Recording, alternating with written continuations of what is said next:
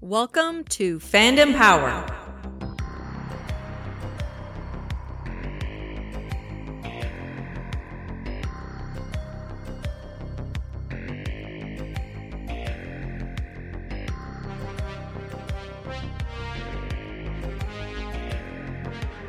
Hey guys, welcome back to Fandom Power Presents The Fandalorian. My name is Wes Arscott, and today once again I am joined here in studio by my recording partner, producer, editor, Andy. Hello. And once again, for the last time of the season, we got a whole other year. Hank McLaughlin, how are you, sir? Amazing. I don't know if parts of me have ever been better. Gentlemen, it wasn't that long ago. I think it was, mid-October. We had convened to do a 8-part review series, and this is it. This is week 8. We got on that train, and we rode it to the end of the line, and here we are. And on some level, it does feel like an end of the line. I feel that we got some serious closure on one of the lingering plot threads. But what a ride. I know. Huge, yeah. huge ride. I wonder, like, it's all, I mean, there's danglers, but for the most part, it's wrapped up in a bow, right? And it feels like... It's funny you say that, because I sort called... of intentional, and yeah. When you say wrapped it up with a bow, it's funny because I actually called this the Christmas Miracle episode in my notes. No, certainly. Yeah, so it's chapter 16, The Rescue. It's written by Jon Favreau. This one directed by Peyton Reed once again, and oh my God. If you didn't enjoy Peyton Reed's other directing outings on this one, all I got to say to you is, how can you not like this one? There's a directing style here that I think of his work on Ant-Man, and I think this is something completely different. Like, this is on a whole other level from what we've seen from him. And it's like, for me, it's an over-the-moon directorial effort. Yeah, he does a few nods to other sci-fi franchises. Yeah. You know, we'll come to them organically, but they're timed and done brilliantly. He's actually, yeah, he's quite impressive. I kind of want to rewatch some of his other work in a new context. Yeah, I'm the same way. I'm very interested to see in what projects he'll do next, and see what other choices he'll make. Is he attached to the third Ant-Man movie, the Into the Quantum Verse, or whatever it's called, the multiverse? Maybe I'd have to look that up. Andy, you're a Marvel guy. What do you think? Don't know for sure. Okay, well, we'll look it up. The runtime this week, it's 46 minutes and 12 seconds with the recap, or 44:41 without. Our synopsis this week is: The Mandalorian and the Child continue their journey through a dangerous galaxy. How ambiguous for such a huge episode, right? Well, it's you know how good they are at keeping secrets. Yeah. Maybe the smaller format is easy, like, benefits that, but these things are always, like, the big films are always broken. They're leaked, they're broken. People pay people. That work months on the and set. months in advance. Fans know where it's being filmed, so they get these obscure photographs, and well, we know the Falcon's in this one, Right? And so, like, they've been able, like, even though I had read probably 6 months before the premiere of season 1, episode 1, that there was going to be some connections to Yoda's species in this. Yep. When I saw that kid in the pram, it blew my mind. Oh yeah, me too. You know, and they've been so good at keeping, you know, there's been very few script leaks, very few plot leaks, and most of the beats we anticipated because we're good at our game. Yeah. We've been very fortunate to, I shouldn't say fortunate. I guess it just speaks maybe to the level of passion that we have for Star Wars as a brand and as a cultural icon, that we are so immersed in all things Star Wars that it's really worked out for our show, that we've, with very little additional research, have been able to make all of these connections. And I don't know, it feels so good to come together on a Saturday and, you know, to hammer this one out and know that we're reaching people who are enjoying it on the level that we are. It's cool at work. I have a few younger fellas that work for me, and they're not necessarily Star Wars fans, but I'll just, like, instead of listening to loud music and stuff, I'll just throw on the podcast on and they'll listen to it and they'll ask me questions and they start to engage it. A couple of them started watching the movies and shows, Yeah. and it's kind of wild to watch these things burgeon, if at all, or Yeah. maybe they're just tolerating me, but I pay them to do that. So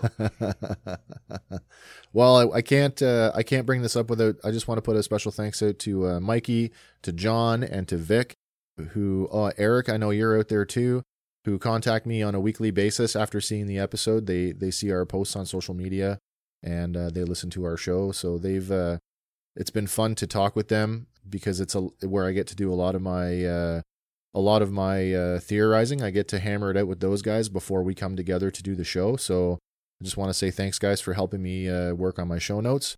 I know you didn't tell you that before, but now you know. So that's awesome. Thank That's you for real that. cool, man. Yeah, Man. Yeah, no man is an island. exactly. So A moment for Jeremy Bulloch. yeah, We lost Mhm. Boba Fett this week, and it's like, does the universe time these things? I don't know. It's kind of weird. The resurgence of Boba Fett, and maybe some part of him was able to go softly into that good night because maybe. I know there was a nice tribute from Daniel Logan this week, sharing a photo of the two of them together, and although they never got to work together, Daniel was he made a very affectionate post about, being Star Wars brothers and going to miss him on the convention circuit. And I think that's part about being a Star Wars fan is there's a relatability that it is like a family, and I think that's not just on the cast crew side of things, but we as fans share in these moments deeply.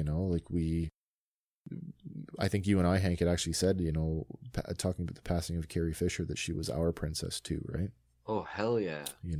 And yeah, and even the younger fan, like Lauren's a little bit younger than us, and to her, Carrie Fisher was Space Mom. Yeah. Right. Yeah, of course. And so we do form these connections, and I say it all the time, man. This is the modern mythology. It is. And I often wonder, in ancient Greece, did they realize what they believed in was the mythology of the future? And I can see a place where 1,000 years from now, people believed that wizards could move objects with their minds and had laser swords. Yeah. And do you know what I mean? Where it transfers Yeah. from like movies and stories to a myth thousands of years from now. And that's awesome that we're living in it, and I feel like we're aware of it. You can't tell me that a lightsaber is not an allegory for Excalibur. Oh hell yeah! So, yeah. So, man, we've already been blabbing away here for a while. I was going to say, do we have any initial thoughts? But I think we've put quite a few of them out there. I'm going to add a couple of points here that I just made. Like I said, this one was the Christmas Miracle episode, and as I said pre-show, I said it to Andy on the way in today. I have never been more happy to be wrong about my theories. So take that for what it is. What about you guys? Anything else you want to add? I wept like a baby.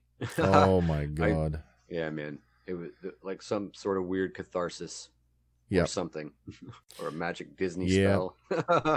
We should probably take a minute and actually talk about that aspect of the show alone, because if we don't talk about it now, we're gonna gush on it later. But like, is there anybody in the room that did not have an outpouring of emotion at that moment in the show? No, there was emotion. Yeah, so I take it from the silence that we all had similar. Yeah, I have never been as emotionally charged for a Star Wars thing since, being a kid staring at the Consumers Distributing catalog going, I want that, I want that, I want that. The closest thing for me was taking my son, who was like at the time, I don't know, 9 or 10 months old, not even a year. Yeah. To see the special editions in theaters, and when the crawl came up, and I just got crazy emotional. Yeah. Able to share that with him, even though he didn't even know he was there. But you know what I mean? Like, so that was and there's been a few moments, but that was the last time where I was just like, I realized what a crazy big part of my life someone else's intellectual property had become. Yeah. I think something, and I don't think it's a fair stretch to say that something magical happened in this episode that just, we've mentioned before about the redeeming properties and the redeeming qualities of the series and how it's doing for the sequels what Clone Wars did for the prequels. And if that didn't happen this week, like if that wasn't solidified, then I don't know what else could do it. But I mean, again, something magical this week, and we all felt it on a deeply personal level that I think we weren't expecting. I agree. Well, let's get into the breakdown and let's go through some of the beats and talk about the highs of the episode, because ordinarily I'd say the highs and lows, but there are really not a lot of lows in this one. Like, it starts off strong, super high. Yeah. So we open the episode with a dogfight between Slave One and a Lambda class shuttle. The Lambda is disabled by an ion blast from Slave One. Pretty good pilots too, because like I've flown the Slave One in the games, and you could take out a shuttle no problem. So those pilots were flying their little tails off, I believe. I think so too. Really, really liked the characterization of the two pilots. I thought they were exceptionally well done when they get to the little exposition part. Just before the second one spoke, I thought they were twins. Yeah, almost. Yeah. We see that on board the shuttle, we've got Dr. Pershing. Mm. And clearly they're trying to get him back to Moff Gideon's cruiser, because that's where the shuttle is going. At least I think, anyway. Yeah. So after the shuttle is disabled with the ion blast, you have this imposing shot of the Slave One passing over the canopy of the Lambda. Good. So intimidating, It's almost like, when you're was it the 89? Not the 89, the 98 Godzilla, where Matthew Broderick's standing there and Godzilla comes out of the water. Oh yeah. The head raising up out of the water. It's kind of passes him. Yeah, it kind of reminded me of that. Prepare for boarding, and they do board. And Mando walks onto the bridge with his pistol drawn, and there's a bit of a standoff moment between the pilots and our heroes. And the one pilot's ready to give up. Yeah, he doesn't want to die. He's very much like, I'm not with them. I don't want to die. But then the other guy's like a hard stance. Yeah, so hard. Die hard Empire guy. So hard that he shoots his co-pilot in the back. Right. Yeah. And then we have this moment of exposition where, like, if you haven't figured it out by now, in the last 2 seasons of the show, they say with all clarity that Dr. Pershing is a clone engineer. So there you go. Yeah, and it was all but confirmed before. Right. I think you were the first one to spot the patch. That I know and even read about, and it absolutely confirms it with dialogue. So yeah, that's a almost bookends, because we caught that second episode right away. Yeah. So there's an exposition piece on how important he is to the movement, and essentially we have this moment where and then Kara steps onto the bridge. And there's this moment of like super, super tense moment between the two of them, because it turns out that this guy was on the Death Star, and he starts trash talking Kara. Oh, it's crazy. About the destruction of Alderaan. She tells a joke in the middle of it. Yeah, she says, which one? I was on the Death Star, and she's like, which one? Yeah. And she does a little smirk, like, and then he's literally, you think you're funny? And yeah. More dropping about for the belief system of the Empire. Right. And I mean, destroying your world is a small price to pay to rid the galaxy of terrorism. Like they killed millions of people. That's right. And this is all about perspectives again. Yeah. And we've talked about that before, perspective and fanaticism and what people will go through for what they believe in. And so, I mean, if you throw that guy into the last episode, he's a believer too, right? Hell yeah. But that goes back and forth a couple of ways, and you can just see like Kara is really struggling with this. And finally, she's had enough, and she shoots him in the face. And I was like, and it's a close-up shot too, right? Like, it just like goes from him basically snarling at her to smoking char and Pershing screaming and clutching his ears because of the blaster shot. Just I grazes caught a tiny little continuity error. I don't even know continuity, but in the descriptive audio, they say that the blast grazes his cheek, but we clearly see it's scorched his ear. Yeah. I don't even know if I caught that, to be honest with you. Yeah, so she blasts him in the face. Roll title cards. How's that for an opener? Man. We move on and we see Slave One now descending towards a planet that's orbited by 2 moons. Could not come up with a reference for this planet. There was no tells. Had a Tatooine vibe. Tatooine's got 2 moons. It had that rocky, gray, brown, tan-colored landscape. But then once you get there, it's a lot different on the surface. Appears that it's an industrial world, and we can see Imperial industrial complexes peppered across the surface. Portion of the buildings, I don't know if you noticed, had a large Imperial logo on them. Yes. Slave One descends and lands at a settlement next to a Mandalorian gauntlet fighter, presumably belonging to Bo-Katan. There, Mando and Boba make their way to the cantina, where they find Bo-Katan and Koska Reeves sitting under what appears to be a menu board. The menu board is... That shot where they walk in together and they're just their helmet, the 2 silhouettes of their helmets are offset. I paused it and I was just like, wow, it's beautiful. I didn't quite understand. It was like, in the first season 1, episode 1, Mando walks into the cantina and all eyes are on him, and then they all just kind of like go back to what they were doing, like pretend you didn't see him. This one takes it a step farther, and people start clearing out. Just at the sight of the 2 of them walking in, I'm like, really? The 2 of them is enough to provoke? And then it's now like, there's 4. Well, now there's 4 of them, yeah. This can't be good. Is this the way they mate? Yeah. So... just want to point out here, Sasha Banks, you're a liar, lady. You said you were only going to be in 1 episode, but you lied. So that's fantastic. There's some intentional misdirection. I don't mind a little crafty misdirection. No, in fact, it worked really well for the I guess the punchline. I guess That's right. Menu board in Aurebesh. What do we got? I have to open that. I got a bunch of different stuff. The standout for me was the Maelurons. Fruit. There's a price beside it. I kind of dabbled in that. I didn't get too far into it. Most of it was blurry, but there's like Andorian tuna or something like that. There's a bunch of. I mean, there was shack kebabs, Kadu ribs. Yeah, shack kebabs. I saw when you sent over Kadu ribs. Yeah, Kadu ribs. So Kadu is kind of funny because Kadu are the bipedal beasts that were rode into battle by the Gungans. Yeah, that's right. Jar Jar connection. Yeah, really, eh? There's a couple of when I saw Shaq on there, I'm like, that's the same spelling as Shaq T as in Jedi Shaq Master. T, yeah, that was a little scary. Yeah. Like, is that an intentional like little? But yeah, so essentially, it's a menu board of food items. Space waffles. Space waffles. Yes, I'll take my Kadu with a side of space waffles, please. Short stack.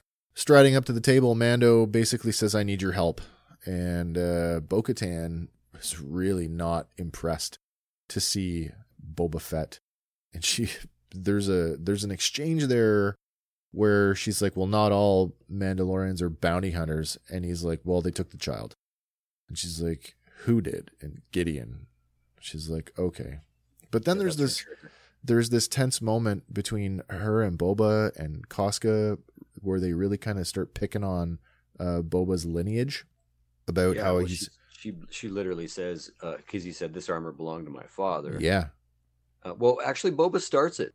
Boba does start it because she mentions Mandalore, and then he snuffs it. He goes, "Mandalore, the Empire turned Mandalore to glass." Yes, he does. She says, "You're a disgrace to the armor." He says, "It's my father's armor," and she says, "Don't you mean your donor?" And that's where it starts to really get heated. It does. Just want to circle back to the glass comment for a second.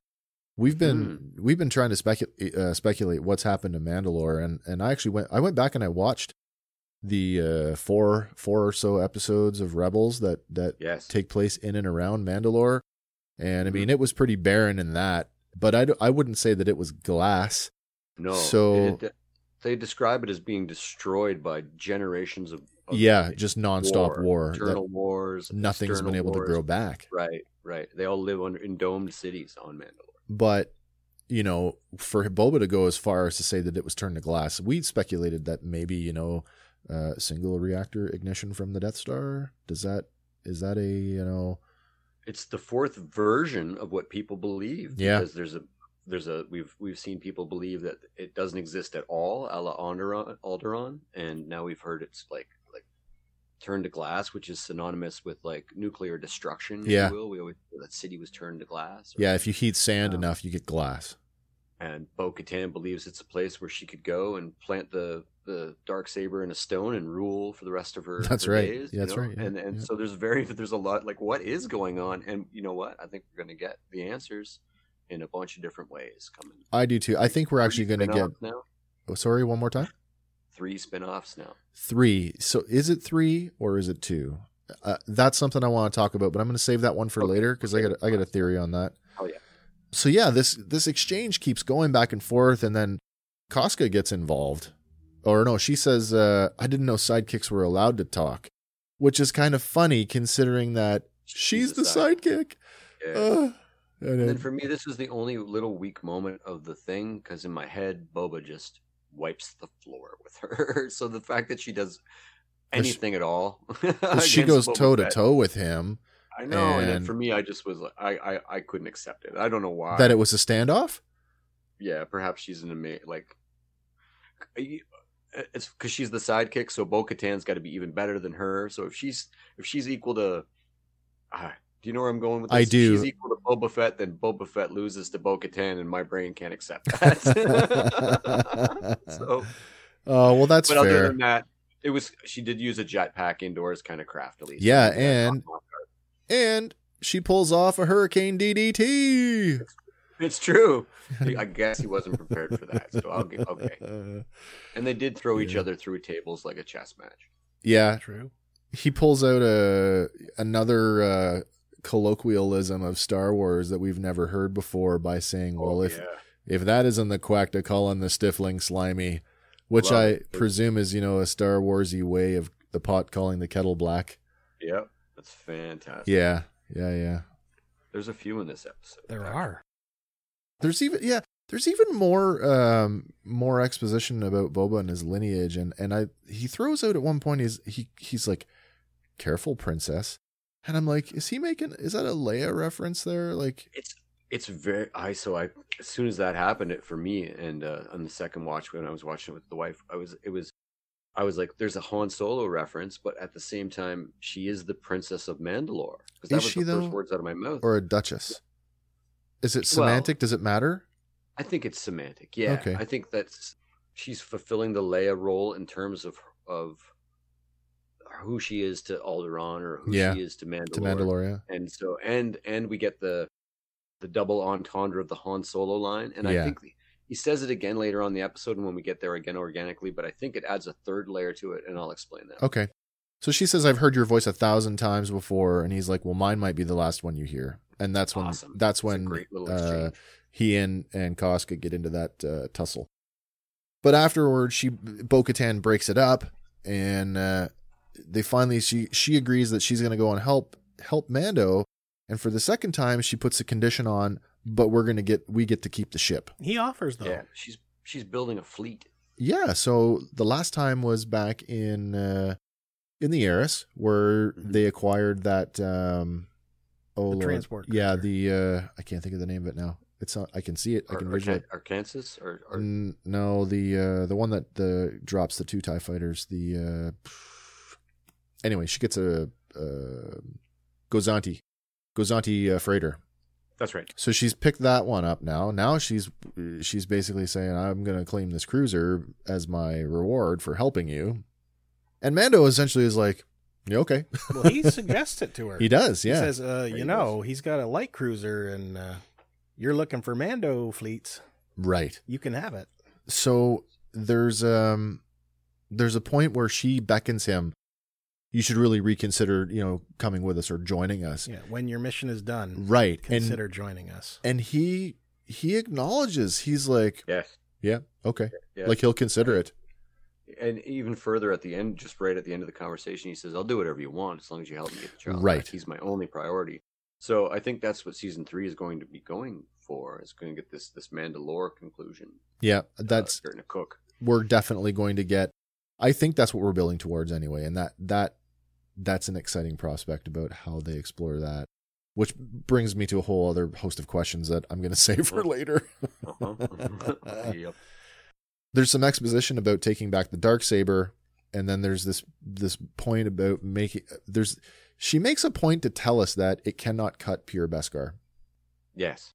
And I don't know why. I feel like, did we not already establish that when Din fought Ahsoka? Yeah. Or maybe just Yes, to reestablish that the Darksaber is not a lightsaber. It's a different, a different type. Yeah. Yeah. I thought it was almost more powerful than a lightsaber in a lot of ways. Because she's like, it can cut through anything. Well, even We've just except never pure seen Beskar. it. We've never seen, the only time we've ever seen it versus a lightsaber is when Kanan is training Sabine. And he clearly could tune her because of his skill level. Yeah. But that blade was mighty. And I've always got the feeling like that as an individual item, like think D&D. Yes. This is a character item, whereas a lightsaber is probably a +3 or right, a like a +4 generic weapon, Yeah. with skill attached to it. But this thing is an enchanted weapon, if you will. I'm not sure if it's what the context is, but he makes a point to tell when Kanan Jarrus is actually trying to teach Sabine swordplay. He makes a point to say that it's heavy. Yes, and that as you become one with it, and it becomes lighter. He doesn't even say it as a force kind of thing, although that's the way we interpret it. But like the master would tell a student in actual swordplay, as you become one with the blade, it'll get lighter. Yeah, and it's going to start to So there is that you can tune into the weapon. It becomes lighter when you gain ability. Well, as Bo-Katan, the fact that it's sort of an enchanted object. Yeah, that it's definitely something special. And Bo-Katan continues to talk a little bit more about it, and interestingly enough, this is where things start to come together. Where like from her previous episode, talking about her zeal, and that's the only way I can describe it, is she has this zeal where she has to get to Gideon, and there's a lot of she speaks in a lot of double speak when it comes to getting to Gideon versus getting to the Darksaber, and that we're going to find out later that there's a difference. Yes. But it's this whole double speak where if you didn't pick up on it before, it's kind of showing through here now. And she's like, Gideon is mine. Yeah. So, I mean, she said 3 times she says it in different ways that are just deliberately elusive so that the first time you watch it, you can just ignore it. Right. That it's not specifically about that. Clearly she wants the Darksaber on her quest to liberate Mandalore, but I almost feel like, is there something sinister there? Is there something a little more ominous underneath about, not only does she want to liberate Mandalore, but is there like, she's sort of gotten on the high horse about like she has to be the ruler. No, power corrupts. Well, this is what I'm wondering. And she went from like in her arc in Clone Wars, she's like a lackey to the mercenary boss. Yeah. And so she's drank the Kool-Aid, and she's all in that the other members of Mandalore that aren't following Death Watch, or at least following they want to return to that warlike nature of Mandalorians, they're not the real Mandalorians. And then she has a character arc. She grows to accept that Mandalorians are a creed, not necessarily a race. And so that by the time of Rebels, she's accepting off-world Mandalorians, people from Concord Dawn and stuff, right? And now she's almost got to come to terms with clones. Yeah. So it's another level of that. But I do get something nefarious about her. Yeah. Like power corrupts. I'm not saying that she's got ulterior motives, but she might have some ulterior motives, right? Yeah. Like by any means necessary. This is it. Yeah, that's what it feels like. Yeah, very much so. Exactly. So and again, it creates the perspective lines, because our whole junior careers, if you will, with Star Wars, bounty hunters have been the bad guys. Yeah, right. Absolutely they have. They're that scum and villainy, right? Like that is what we're taught right from the beginning. So now we've got the sort of Princess of Mandalore trying to liberate her people and her planet. Yep. Could be the adversary to the good-natured bounty hunter trying to make his way through the galaxy. She can. Yeah. So here's a question for you. I was going to save it for later, but I'm just going to bring this up now. At the end of that 4-episode arc in Rebels, she had the support of all the assembled clans. Where is her people now? Yes. Because I feel like she's very much out on her own, and it's just her and a couple of the Night Owls, and that's it. Right? If she's collecting these ships, where are they going, and who's manning them for her? She's got to have a power base somewhere, but we haven't seen that. No, I definitely agree. And if another thing is that there's suspiciously no Mandalorian ships at all. Well, that's what I mean. There's her in that scene from The Rise of Skywalker, where there's thousands of ships from all over the galaxy come to destroy the Final that's Order. interesting. I never paid attention to that. There's no Gauntlets, there's no Razor Crest, there's no Slave One or any of that at all. Yeah. And suggesting that 35 years in the future, there is. And that's another thing. Did you notice? And I was thinking about this the other day too, and I'm sorry I'm sidetracking so much. Okay. But in the original trilogy, there's a Mandalorian. He's a single Mandalorian, but it's all we know about Mandalorian armor, and it's Boba Fett, and he's elusive and weird, and we love it. And in the prequel trilogy, there's Jango Fett and the genesis of Boba Fett, but there's still a Mandalorian element. In fact, it becomes super important because they use his DNA to make all the clones. That's right. All the clones are ostensibly Mandalorian. We get that Mandalorian war that we read about in the novels when we were kids. The sequels have nothing like that at all. No, they really don't do that. One single Mandalorian character. There's a couple shots at it. They're trying to make Zori Bliss cool. Oh, yeah. They try to make Phasma cool. Phasma would have been better as a silver Mandalorian. Yeah, Phasma to me was the Boba Fett of the sequels. Only crazy dropped ball. Yeah, too. I mean, yeah. Sorry, that was my rant. That's okay. We move to another exterior shot of the cantina. Only now the Lambda shuttle is parked with the other ships that are collected there. None of which I could identify because they were just too small. I kind of wondered if maybe the one on the left-hand side might have been the same ship model they used in season 1, the fighter that got blasted in the space station, but I can't be certain. Oh, yeah. Cut to an interior of Slave 1 where Pershing is now in shackles, and we're now starting to work out the plan to liberate Grogu from Gideon's light cruiser. So we get a nice schematic, and Bo-Katan sort of lays out the layout of the ship. She says a point about how in the old times that this would be crewed by hundreds of troopers and crew, but that's not the case now. It's only operating with a fraction of the crew, in which Pershing points out that her analysis isn't quite accurate. And Kara's got a great line here. Oh, finally, an objective opinion.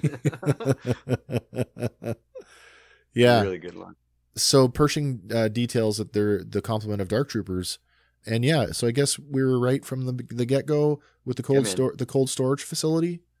That's correct. Yeah, so we were speculating there might have been an organic element, but we were as soon as we saw them, skinny elbows, skinny waist, we knew they were droids. And definitely, we'd said phase 3, and he actually says that they're, third stage or whatever it is. Third generation Dark Troopers. Yeah, third gen. So there you go, everybody. Phase 3 Dark Troopers for sure. And they had eliminated the last weak component, which was the organic component. Human factor. Yeah. Droids. Funny, first a full circle moment, we have the Separatists, the Confederacy with their droid armies, and the Republic was like, can't beat the living, right? Gotta have a clone army because they're better. That's right. And now we've gone full circle back to droids again. Anyway, interestingly enough, and you know what? This comes up throughout the episode. It's pervasive, and it's a great, it just, by circumstance, they really had an opportunity here to do this, and I'm now calling when they split the group into 2, where it's Mando by himself and everybody else. Mm-hmm. It's the Spice Girls. It's a whole girl power thing, but it's like I said 4 girls, 1 Mando. Well done. I say this in the most loving, reverent, respectful way, that it's the Spice Girls and the whole girl power thing, and it's done way better than that scene in Endgame where they force all the women together for that hero shot. This doesn't feel contrived to not me at all. It's completely organic. And I even ask my friends that are of different colors and different beliefs and stuff. Sure. Does any of this stuff feel like pandering to you? Because if you were pandering to me, I wouldn't want that. I'd want it to be genuine. Yeah. And so this feels really genuine to me. Yeah, me too. So the plan is that the Spice Girls will clear the landing bay and draw any of the forces away from the shuttle, which would allow Mando to slip away alone to the brig to try and pick up Grogu. But we get our second colloquialism. Yeah. A real skank in the scud pie. Yeah. A skank in the scud pie, and Andy Yudes equated that to... This is not the first time they've used it, though. No. But it's like Ellie says it in one of the episodes. Yep. What did you say? We're a fly in the ointment. A fly in the ointment? Yeah. Mm-hmm. I can't think of anything else to fit that, so that works for me. Yeah. Listeners, if you've got another interpretation of that, I'd love to hear it. No, it's definitely that's definitely what it means. So Mando's got to pass the Dark Trooper holding bay in order to meet up with everybody on the bridge. So he takes Pershing's code cylinder. Here we go, code cylinder again. Once again, tying it back to security clearance. Use the code cylinder to seal off the bay and then meet up on the bridge. Yeah, Compnor. Yeah, exactly. So now we move into there's the other part of the plan is that they're going to mount a distress signal and have Boba Fett chase them, essentially making it look like they're under attack, and they'll use that as the guys to board the cruiser. So we get this cool, I quite like this scene. It was like, a splash page with the two ships in hyperspace kind of maneuvering there, and it looks really cool. Yeah, real cool. Oh, where is it here? I think this is where we get the second part where the second princess line, because she says to him about how you got to make it look convincing, and he's like, just power up those shields. I'll put on a show, princess. Yeah, and then so this is the third time, and the other layer here is almost now they're showing concern for one another.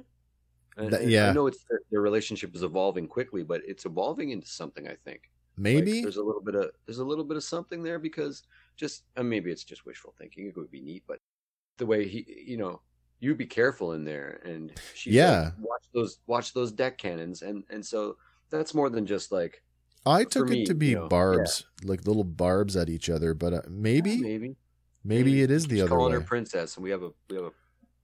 Yeah, but so let's be real about it though. How many times have you, as an insult, referred to somebody on your work crew, okay, princess, because they got a splinter, or when you call some okay, muffin, it's the same thing, right? True. So hit it with your purse, Dorothy. I say that a lot. That's right. Oh, that's hilarious. Bo-Katan reasserts how Gideon is hers, and Kara objects this time by saying that he's ex-ISB. So she thinks that Bo-Katan's out to kill him. But he's ex-ISB and he's more valuable alive. To which Bo-Katan replies, I don't care as long as, he surrenders to me. So, dropping out of hyperspace, they do put on a convincing dogfight in which Gideon orders the launch of the TIE Squadron on board. We get Bo-Katan basically making a point, because they get two ships off before they can get to the mouth of the hangar, and she's like, the one Battlestar Galactica stuff. I know, right down the middle of the treat for Katie Sackhoff. Yeah, maybe. It's a really nice shot, and it really invokes Battlestar. So that's one of the beats I was talking about, where Peyton Reed is using some sort of other sci-fi tropes and weaving them into Star Wars, and that one works really well. It does. But I mean, like, we can go back to 79, and like Universal really, they got litigated by Lucasfilm over the similarities to Star Wars, in which they lost. So full circle moment.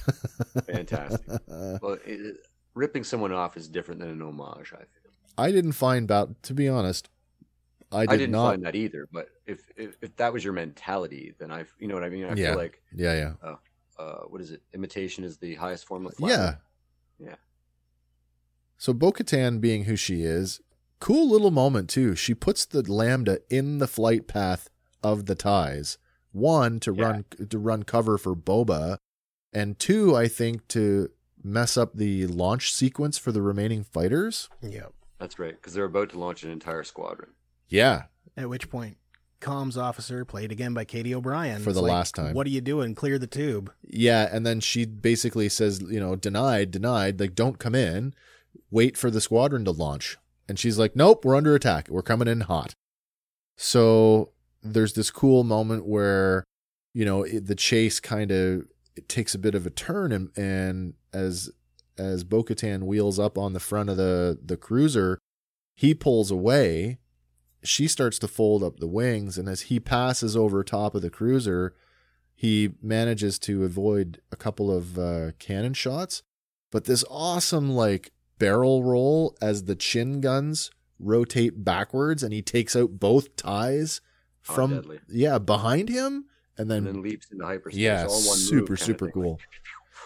Yeah, like highly complex maneuver while engaging, while trying to plot a hyperspace jump. Like, it just speaks to the level of skill of this guy, right?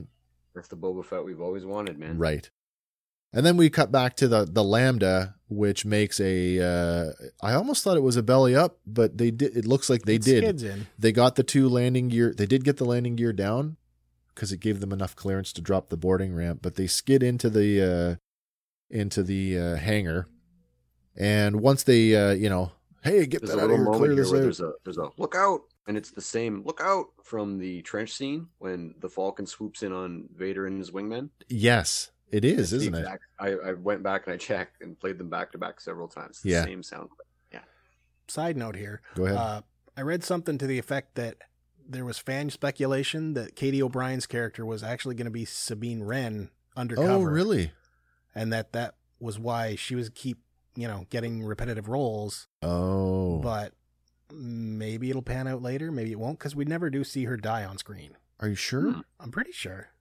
I'm going to have to go back and watch it, but I was fairly certain that she bought it. Dust. Yeah. What else is she in? What do we know her from? Outside of The Mandalorian?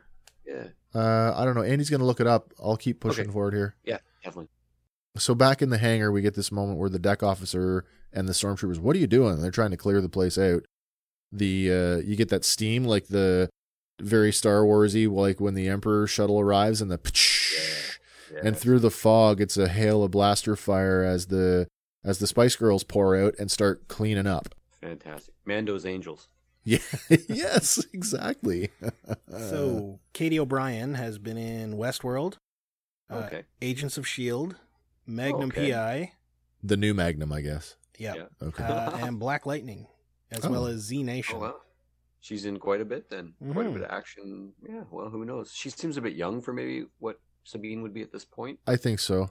Who knows? But apparently she's also a martial artist, so she's got that going for her. Oh, good for her. Perfect. I thought it was Jonathan Taylor Thomas at first. Who was the comms officer?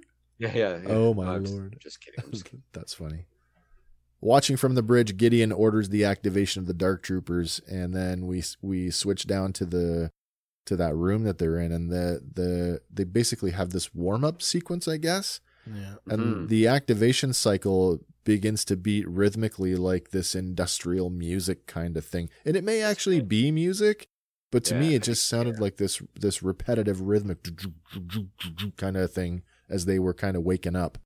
But it's good because it serves as this it serves to build the tension. Reinforces that they do have to power up. Yeah.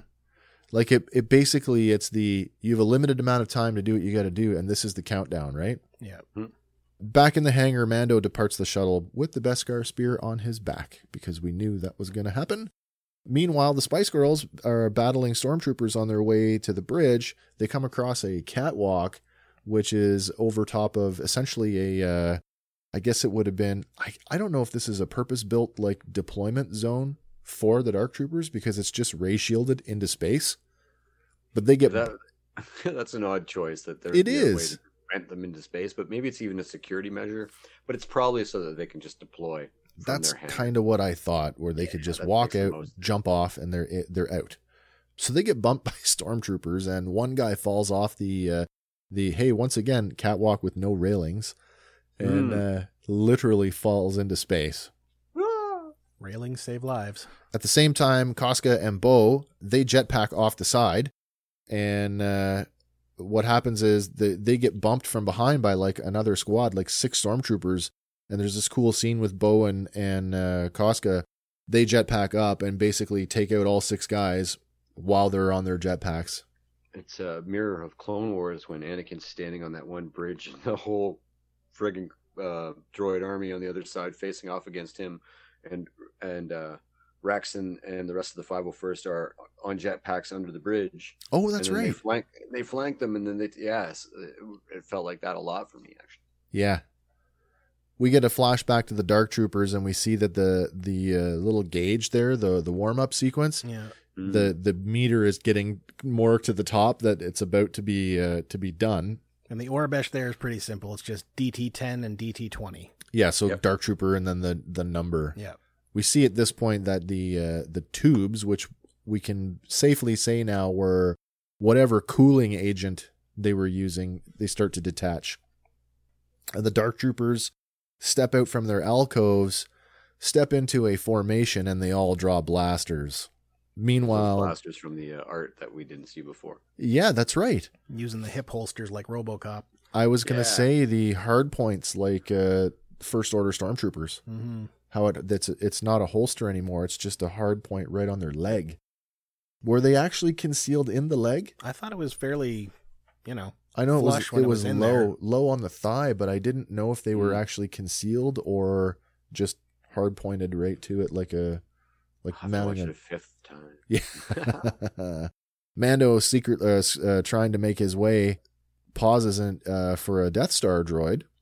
So good. Finally on an Imperial base and not in a junk pile. Yes. The RA-7 protocol droid, used almost exclusively by the Empire as spies. So I got an Obi-Wan on the Death Star vibe in these scenes too, as he's sort of sneaking around. Yeah, skulking around, trying to get to where he's got to go. Yeah.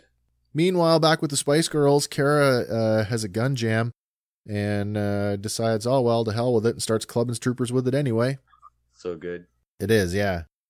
Flashback to the Dark Troopers who march up to the door, and as it opens, Mando is like, no, no, no, no! Dashes over to the control panel, jams the code cylinder in to try and shut the doors, but one of the Dark Troopers is able to get his hands on it and starts prying open the doors. So there's this interesting scene. I found it interesting. You get that close-up of the hands that are prying the door open, and you're sort of staring at the red eyes, and you can see between the actual shots fired and then the reflection off the Dark Trooper in that sequence, Mando puts like 16 rounds into the Dark Trooper with no effect. No effect. Zero. The doors fly open and the lead Dark Trooper punches Mando across the hallway, allowing the trooper to get out, and then the doors slam shut behind him. Mando, meanwhile, continues to shoot. The round count is now 21 rounds with no effect.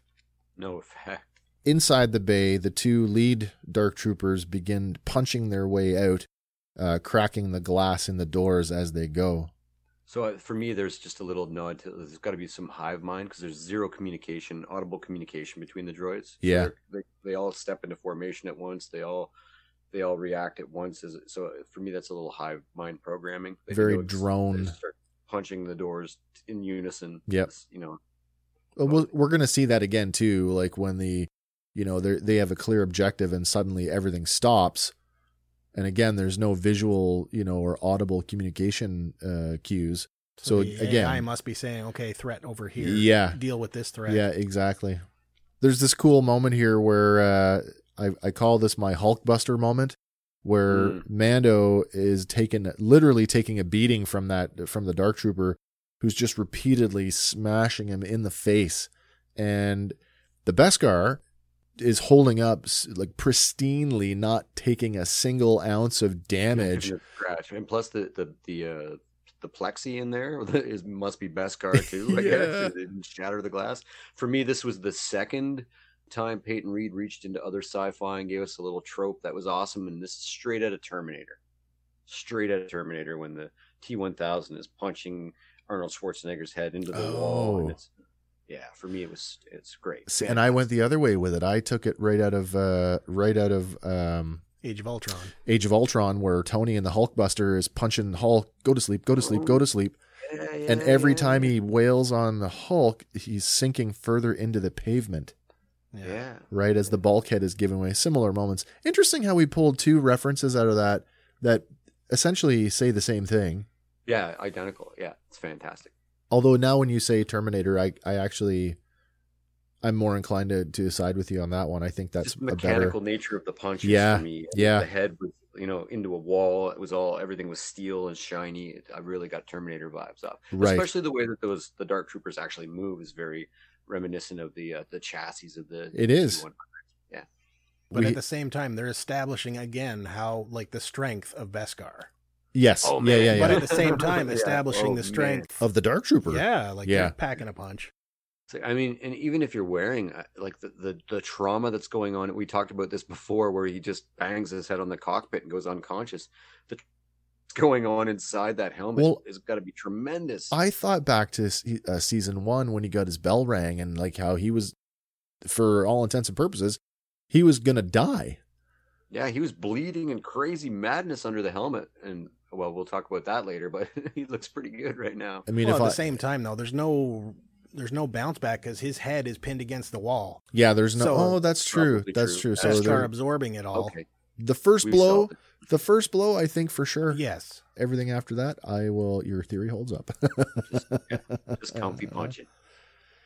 The next sequence is this desperation moment where Mando pulls out all the tricks. He flamethrowers the chest cavity to no avail.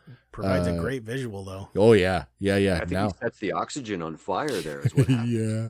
And then does the Dark Trooper not look even more Evil. terrifying at that point when it's on fire? Oh yeah.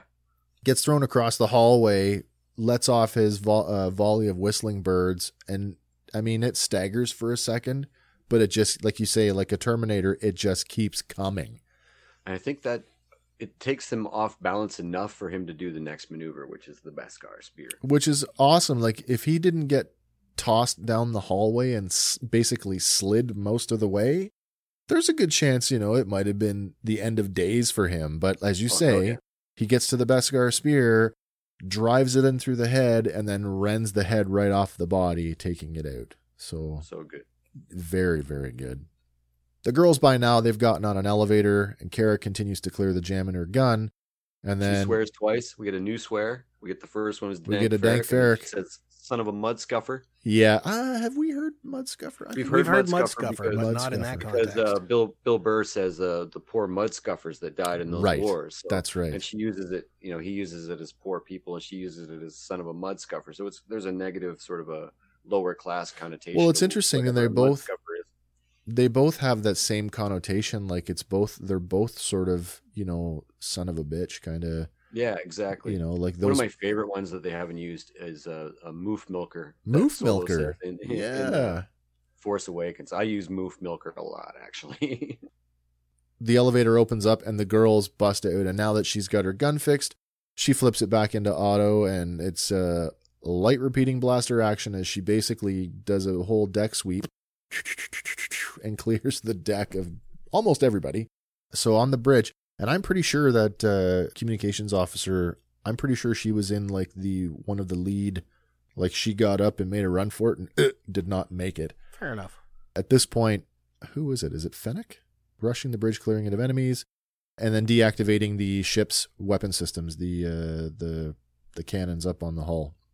I think you're right. And just because you need to get on the elevator to get out of the bridge. And so nobody got off the elevator, and there was nobody left in the room but Gideon and the rest. Yeah, that's right. That's right. So I think you're right about her being dead. I think she is. And Bo-Katan, where's Gideon?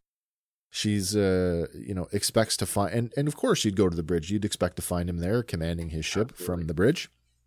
Where's Gideon? And then we flash back to Mando, who is now just outside the brig. There's 2 stormtrooper guards there, and silently and effectively with the spear, takes one out with a poke to the gut, and then chokes the other one out, breaks his neck. Breaking the neck. Yeah. Oh yeah. Entering the cell, we see Moff Gideon standing over Grogu with the Darksaber held over his head. And as soon as they said, "Where's Gideon?" I was like, "Oh no." Yeah, I mean, you kind of knew if he wasn't on the bridge, of course. But it's consistent though, right? Because in that other episode where Grogu is pitching, he's ragdolling those stormtroopers, Gideon's watching, he's getting off on watching it. Yep.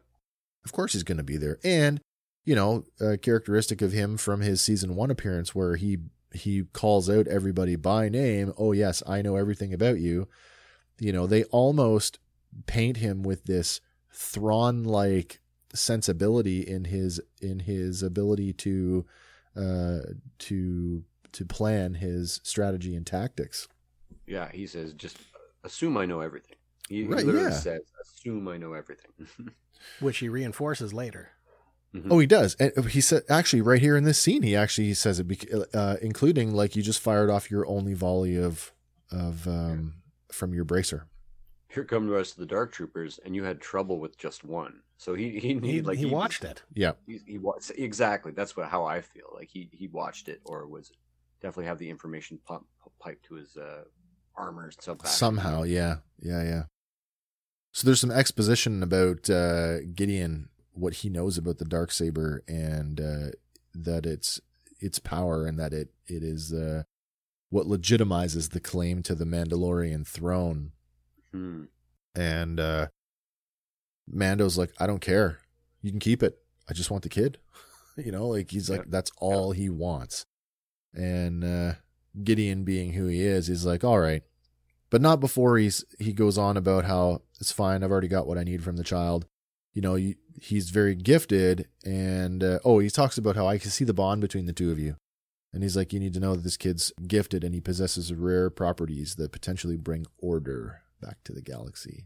Yeah, he's referencing Palpatine right there. The order that can be brought back is Palpatine. Yeah, Fantastic. The double entendre, order, could very much be the first order or even the final order.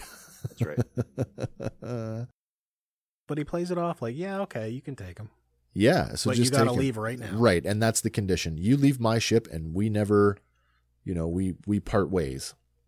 Mando's almost too emotional about it too, because he just drops his guard and goes, okay, he totally does. Yeah. I'll take you at your word, which is ridiculous. Yep.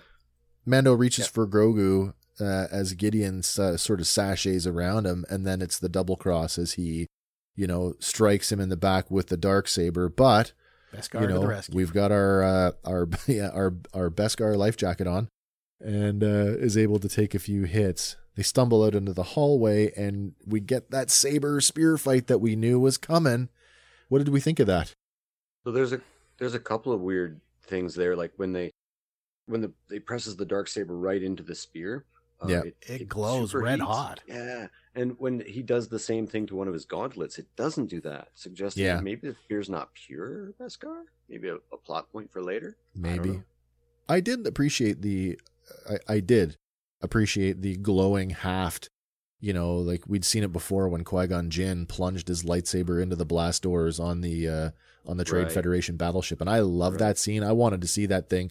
I wanted to see that play out right to the end. Like how much will a lightsaber? Exactly. Yeah. What are the limits? Will it actually melt the door off? So I appreciated that little moment.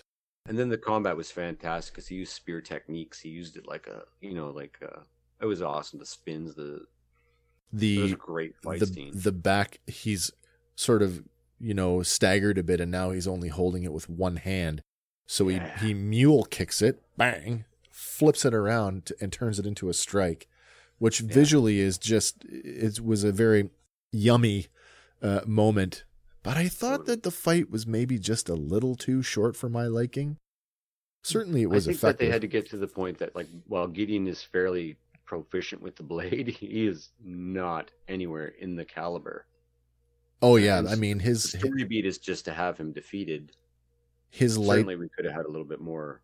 Yeah, his lightsaber strikes seem almost like barn swinging, kind of like gross motor movements, as opposed to he's relying on it to cut through anything. I guess so. Yeah. Like he cuts through the tether line, which kind of brings in, this is going to come up later when I talk about sort of the Darksaber and lineage and stuff like that. But keep that in mind for later. Anyway, Mando goes on to disarm him, and then kind of does the spear point to the throat, and Gideon's like, "Oh, you're sparing my life? Well, this should be interesting." Yeah, he's not shook at all. No. Like, he knows something that Din does not. This episode of Fandom Power is brought to you in part by CollectorsPlatoon.ca. CollectorsPlatoon.ca, organizers of the annual Toronto Collectors Platoon Toy Show. Check out collectorsplatoon.ca, the Canadian home of Ian's Display Accessories, specializing in action figure stands for figures of all scales. Visit collectorsplatoon.ca today. You're listening to Fandom Power.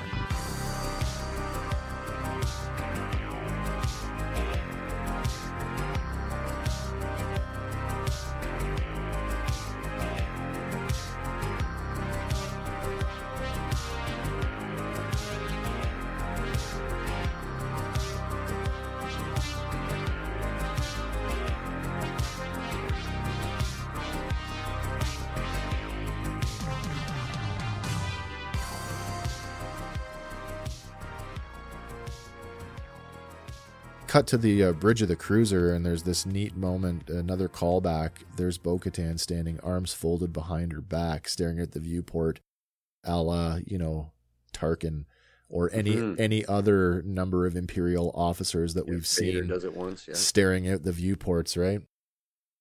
Mando escorts Gideon onto the bridge. Bo-Katan turns around, and she's got this incredulous look on her face. What happened? Well, he's literally got the Darksaber ignited and in his hand still. Yeah. He's got it, he didn't even shut it off. He just walked down the hall with Grogu in one arm and the lit Darksaber in the other. Yeah. Comes in quite dramatically, actually. Right. And of course, Kara's like, Kara not even thinking about the big picture. She's like, he brought him in alive. That's what happened. And now the New Republic is going to have to double the payment. Yeah.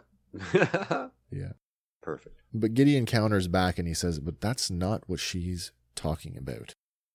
And you can just see that he's thoroughly enjoying the moment, with the knowledge that he has, right? Staring sort of, you get you're interspersed with these little quick cuts to Bo-Katan and how the look on her face, right? Where she's like the look of shock. Gideon says, why don't you kill him now and take it? Yeah, it belongs to you. Yeah, so here's where it all comes out in the wash. He's like, it belongs to you now. And he's like, what? And he's like, yeah. He explains it now for the benefit of everyone, including the viewers, that the Darksaber is in fact the symbol of the seat of power on Mandalore. And now that it belongs to him, he's the leader. Yep. So he turns it off and he's like, well, now it belongs to her. But Gideon's like, oh no, she can't take it. It has to be won in combat. And Bo-Katan just kind of dejectedly stares at her feet for a second, like, oh, he's right. And he's like, I yield. Take it. Mando says, I yield. Yeah, and I yield. It doesn't work that way. So I got a problem with this. A lot of people have a problem with this, and I've got some. First, let's talk about the problems with it, and let's see if we can figure it out. Literally hands Bo-Katan the Darksaber and says, "Here." That's true. You're the ruler of Mandalore. That is absolutely true. It unites all of the clans of Mandalore that we know about. Yep. At the time, under one banner. Something horrible has happened since. Right. But why the new rule? Unless maybe losing the Darksaber means she has to win it back in I can't rationalize this new rule. I don't think we've seen her gifted the Darksaber before. I don't think it's a new rule. Okay. I'm going to call it an exception, and you got to follow me through the beats here because it goes all the way back. So when we talk about the Darksaber and the legitimacy of who wields it, we got to go back to Darth Maul. So Darth Maul is a legitimate wielder. He's a legitimate ruler of Mandalore because he killed Pre Vizsla. That's correct. And he took it from Pre Vizsla.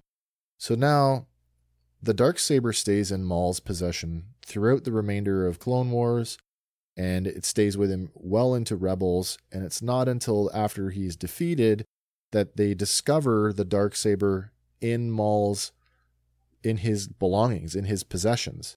And that's when it's given to Sabine. So it's given to Sabine under the if we follow the current rules about how it must be won in combat, Sabine is not a legitimate heir because it was just gifted to her as well. But because Sabine is our Mandalorian connection in that show, she has to be the one to take it back to the rest of her people. Right. It goes so far as when she goes to see her mother, when she holds the Darksaber up and she talks to her mom, they have that scene out on the balcony of their cottage or whatever it is. And how did you get it? And she says, I got it from Maul's possessions. And her mother asks her specifically, you won it in combat? And Sabine says, no, she didn't. Yeah. But her mother does nothing to take it away from her. Nope. She just lets her continue to have it. So we know that Sabine is not a legitimate heir. And when she gave it to Bo-Katan, that means Bo-Katan was not a legitimate heir. But here's the big difference. At the end of that episode, that arc, when, what's his name? The Protector. Do you remember his name? Oh. The Mandalorian Protector? The blue guy. Geez, I can't remember. Anyway, it's not so... Who he is not as important as what happens next. They leave, and to go out at the end of the arc, Sabine basically is like, listen, I'm not the one to lead us. And she turns to Bo-Katan and she says, but you are. And she tries to give it to her. And Bo-Katan is a little bit hesitant. And it's at that moment when the hatch opens and all the assembled clans are there. The first clan to talk, it's Clan Vizsla. And they all say the same thing. Clan so-and-so supports you. Clan so-and-so supports you. That's right. So she's gotten the support of the assembled clans. And I think that's the only reason that she accepts it. That it is a break in tradition. It's a break in customs because, as Sabine's mother pointed out, it does have to be won in combat. Lauren's argument was that it was de facto won in combat when Bo-Katan led that revolution and she succeeded. Yeah. So I want to bring it full circle and I want to close it up. Here's why she's so zealous to get it back from Gideon. She knows that she was an illegitimate heir to begin with. So because she is so hot and heavy to get to him, does that not say that Gideon legitimately won it? Yeah. And that's why she's so hot to get it back, which is why she's so shocked when they walk in the room and there's Mando. He is now the first legitimate Mandalorian to hold the Darksaber since pre-Vizsla. Yeah, she's duty bound to follow him right now. That's right. Unless she challenges him to combat. It also explains, I mentioned way back in episodes ago that I found it curious that Gar Saxon returned the Darksaber to Maul in prison in the final season of Clone Wars, and now it makes a ton of sense. Yeah. I had to go back and watch those episodes because I'm like, I'm missing something here because I didn't find it to be this big. I knew there was something there that I was missing, but I wasn't sure what it was. And when Sabine's mother was like, did you win it in combat? And she said, no. Yeah, that's a good catch. I'm like, okay, so it's a de facto position, but then but Bo-Katan really did lose it, presumably to Gideon, and now she needs to win it back. It was worth my joke, though, of the mandatory and ritual combat. Yes. So, big standoff moment. He's got the saber. He's the leader of Mandalore. But then the whole thing is interrupted when there's an alarm going off on a console, and we see several blips moving towards the cruiser. And they're like, Gideon. How many life forms? Yeah, none. So Gideon, in his, sadistic way, maybe she'll get another crack at it. And it's and for me, I would have just, if I was Mando, I'd just toss him back the Darksaber and let it happen. Well, see, I was talking with Kim about this last night, and she's like, why didn't he do just that? Hand it back to, to Gideon and make him fight her. But again, I think the whole honor bound thing, I don't think that Bo-Katan wouldn't have allowed that. Several times during the fight, I was Palpatine, and I was like, kill him. Do it. Do it. Hey, it's the previously vented Dark Troopers, and they've flown home. The crew, as it were, look on as the Dark Troopers begin to board the cruiser through a couple different points of entry, scattering them across the whole breadth of the ship, which sets up our big action piece for the next portion of the show. And they watch all this through monitors. Kara shoves Gideon to the deck, where he spots a discarded blaster from one of his dead crewmen, and he covers it with his cape. Clearly, he's waiting for the right moment to strike with it. Mando now places Grogu behind a console for safety, saying, "Don't worry, kid. I'm going to get you out of here." At this point, I thought something was wrong with Grogu. He did look little... Yeah, I thought he was sick, or he had this kind of, like, that scene where Yoda is dying? Yeah. He had that, like, weakness to him that we haven't seen before. Eyes kind of closed, yeah. And, but successive watches, I kind of think he was reaching out with the Force, actually. Yeah, it's almost like, was he this time on the receiving end of the phone call? I think so. You know what I mean? I actually do think that. Yes. Yeah. So we cut back to the Dark Troopers. We see a batch of them marching toward the bridge. Fennec, in another legacy line, "Seal the blast doors." Mm-hmm. And she slams the controls and the doors swing shut. Halting at the door, the two lead Dark Troopers, they holster their blasters, and we get this moment that I'm calling the Rock'em Sock'em Robot moment, as they start rhythmically punching the doors. Still have that toy, by the way. Yeah, made by Mattel. Funny. I wonder if Hasbro's got some issues with that Rock'em Sock'em moment. The doors we see slowly begin to buckle, right? Gideon regales at the notion that the troopers are going to break through and they will kill everyone in the room except for him and the child. And like the tension is really, really high because again, it's this, we've sort of had these last stand moments before, but it's been singularly like Mando at his wit's end with the Mudhorn, like, okay, I'm resolved, I'm going to die, but we've never had the stakes this high for an entire group of people. No. They're all blasters at the ready, knowing blasters don't work. Exactly. But what else are you going to do? I mean, what else are you going to do? Yeah. Gideon's like, you got a good fire team here, but... That's right. Yeah, and then their line about killing everybody in the room. Yeah. The proximity alarm that we heard with the Dark Troopers goes off again, and you get this sweet, sweet, sweet hero shot of a single X-Wing passing by the bridge. And they say it's an X-Wing, and Bo-Katan goes to the comms console and she tries to raise him, identify yourself, and it's complete silence. And Kara sarcastically, "One X-Wing? Oh, great, we're saved." Yeah, I love that line. How sarcastic she is.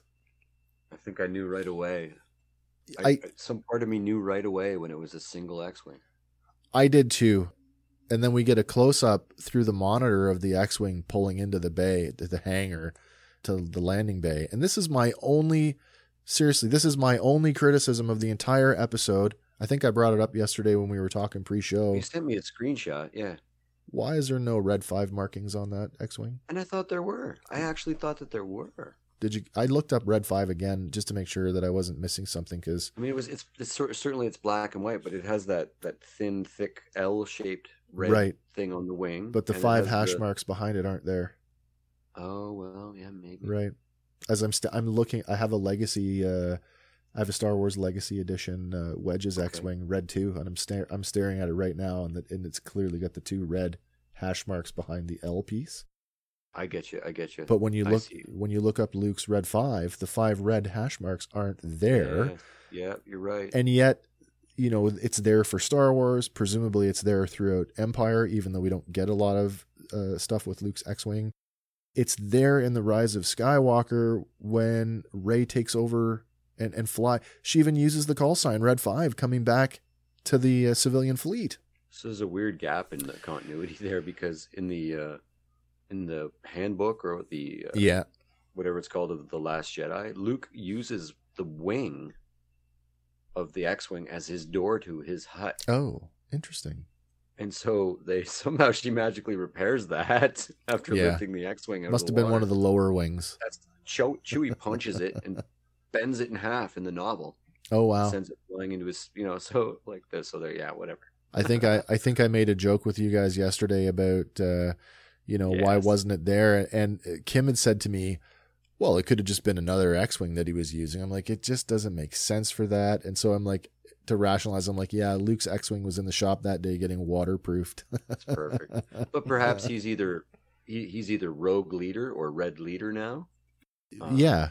And they've just removed the 5s, or perhaps he's just removed the striping because this is just his personal, same vehicle, different painting, because he's no longer part of the regular Rebel squadrons.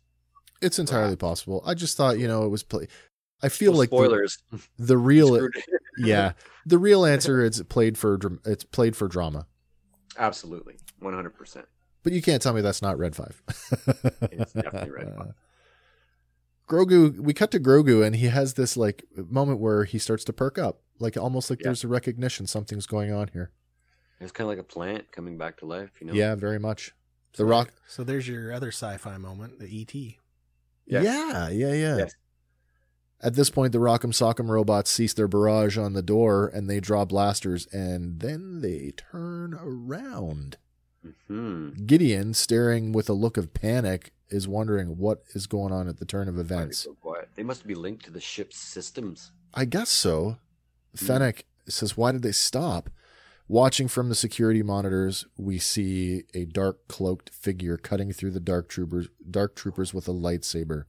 And although it's through security monitors, as soon as I saw the hooded cloak flowing up the hallway, I mean, if the X-Wing wasn't enough, at this point, I'm clutching the sides of my head as the tears are, I can feel my bottom lip quivering, and I'm like, what?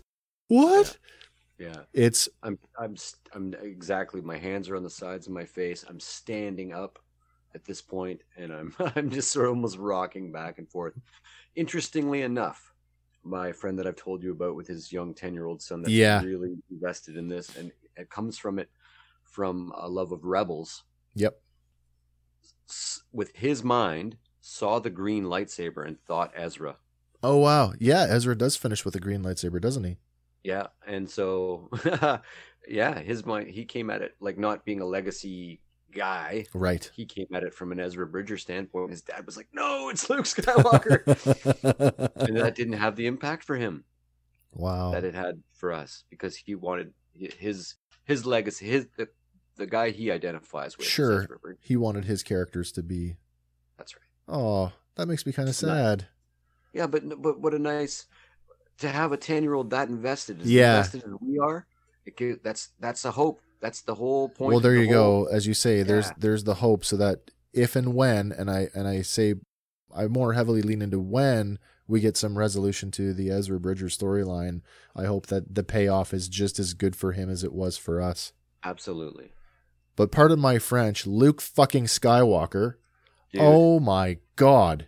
Dude, just like we the catharsis, the fixing of The Last Jedi, which wasn't broken, but we needed that. We needed something to smooth. I'm just going to read directly from my notes because I could not encapsulate the beats of the fight, but I wrote, a storm of force pushes and lightsaber mastery from the greatest living Jedi is more than enough to overcome the dark troopers. They're all, I wrote that I don't even want to read say what I wrote, but they're ineffectual against him. They might as well just be stormtroopers. Yep. I mean, he's as much as he's deflecting their blaster shots, he's dodging too. It's incredible to watch. There's a flurry of motion there, and I say this entire sequence is this beautiful blend of the fencing style that we saw used in the original trilogy, peppered with the modern lightsaber fighting that we became accustomed to in the prequels and now the sequels. And it's just so amazing to see Luke Skywalker, at the height of his skills. Yes. I wrote, this is the swashbuckling Luke that we saw on the barge in Return of the Jedi. Yes. And they mirrored that fighting style. Oh, it was so good. And just to give the tension, he never drops the cloak. There's still a question, and even though it's not a real question, the focusing on the gloved hand with the lightsaber in it, the power, he's crushes the one, he is a master now, crushes it. And then in the hallway, the inverse scene from Rogue One where Vader faces off against the rebel troops, it's even they're even moving in imposed directions, and it's the red. Yeah, the whole scene is red. This one's all kind of green. Wow, it was so powerful. Even to the point where, you know, Luke draws one of them in the way Vader did, one of the troopers. Yeah. Cuts him in half. So good. The best thing I've ever seen in my life. Yep. Hands down. So I'm just going to have my little fanboy moment here and say that this is the best piece of Star Wars since Rogue One, and it may be the best piece of Star Wars ever. Ever. Yeah. Yes. In a visual medium. Yes. I want to take a second. I want to talk about Mark Hamill as a human being, as a person, in terms of Mark Hamill's attachment to Luke Skywalker. And I'm just trying to put myself in his position. Like, imagine you as Mark Hamill getting approached by presumably Jon Favreau and Dave Filoni together, asking, you know, would you come back? Knowing how, and Mark Hamill's been very, very public about the way that Luke Skywalker was characterized in the sequels, to the point where he said, you know, like quite literally, script in hand, went to Rian Johnson and said, Luke wouldn't do this. This isn't the character. And then he says, but I'm an actor, so I shut up and I did my job. Right. Is this not a vindication for him as an actor and for the character? Absolutely. He trolled us all too, because after Rise of Skywalker, he said, I'm done with the character. Yeah. I'm absolutely done with the character. I'm done with the movies. I'm done with the character. I'm going to move on. I love you all, and I still love the character, and I'll still interact with you guys on Twitter, and we'll talk about being fans of it. Yeah. But I'm done with the character. And biggest troll of all. Is it though? Like, I have to imagine there had to be a meeting, maybe yes. Several meetings, but I have to imagine to be a fly on the wall during that meeting when you're laying out to Mark fucking Hamill, listen, I'm writing a little part for you, and it's Luke Skywalker. Oh, yeah. Really? Really? After everything I went through? No, Mark. It's different. Oh, I've heard that before. No, Mark. It's really, really different. Like, I imagine it was just, I mean, it's what he wanted. It's what we all wanted. I think I don't find, and it was a little bit, it's not that Mark Hamill had problems, and he certainly did, but I didn't have the problems that everybody had with that, because to me, the character of Luke Skywalker reacted exactly like all the characters that mentored him. Yoda faces defeat and goes into exile to bide his time to see what's next. Yep. Obi-Wan faces defeat and he goes into exile to bide his time to see what's next. And so does Luke, although Luke does it in a more final way. Yeah, the big difference is, and I think this is the key to that whole thing. You're right. They all go into exile, but only one of those characters cut themselves off from the Force. Yeah, that's a little extreme. So how do you rationalize that? You know, that's a major departure from the other two characters who, like you say, into exile to see what happens next. But they remain connected. I mean, that they remain connected to the Force, and that's the big distinction between the three of them. And I think that gives me back all the Legends stuff too. Yeah, it does. It lets me feel like that 20-year period of Luke Skywalker at the height of his power, traveling the galaxy, trying to build a Jedi temple. I said yesterday, after I watched the episode, I sent I went to our Twitter, to the show's Twitter, and I tweeted Mark Hamill directly to say, you know, like, we collectively as the show here, we're so happy, you know, about the way that you came back to Star Wars. And I use the words, a Jedi like his father before him. Oh, man. You know, and remember we talked about way back on the big Star Wars episode when we first started doing Fandom Power, and I kind of made the joke, and this is kind of the running joke. It's like, everybody says they love Empire, but they really do love Return of the Jedi. Yeah. And that's all I could think about in this moment is like, you know what? Everybody really does love Return of the Jedi. It's very true. It's very true. I could go on for hours about this whole sequence, but for the sake of the show, let's keep moving forward. Yeah. Gideon, seeing things unfold on the monitor, desperately makes his play, desperately shoots at Bo-Katan. She's so, you know, phased by what's going on that she doesn't even attempt to defend herself or doesn't see it coming, and she just takes the peppering in the chest, thinking that, you know, and she goes down. She actually drops. I thought he might have got her. So did I. And then he turns his attention to Grogu and lets loose a burst at Grogu. Mando dives in front of him, taking the blast in the chest. Which gave me a scare moment. Me too, because like, I'm thinking, is he gonna roll over and there's gonna be a smoking hole in Grogu, which I half expected. Because I remember we were talking about how the fight was gonna part of our predictions on the show, at least on some level, were true, that there was gonna be a crew, there was gonna be a rescue, things were gonna go bad, and the Jedi would show up to turn the tide of battle. That's right. Not realizing that the Jedi was gonna turn up and actually be the battle. But still, with everyone's attention now squarely on him, Gideon attempts to take his own life by pointing the blaster underneath his chin, but before he can pull the trigger, Cara knocks him out. Mm-hmm.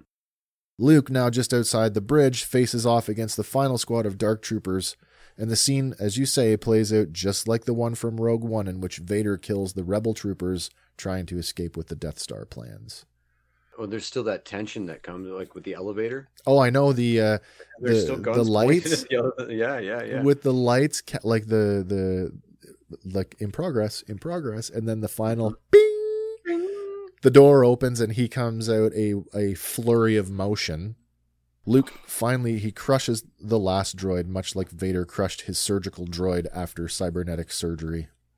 Picking up Grogu, Mando orders that they open the doors. And I think it's Fennec. She's like, "Are you crazy?"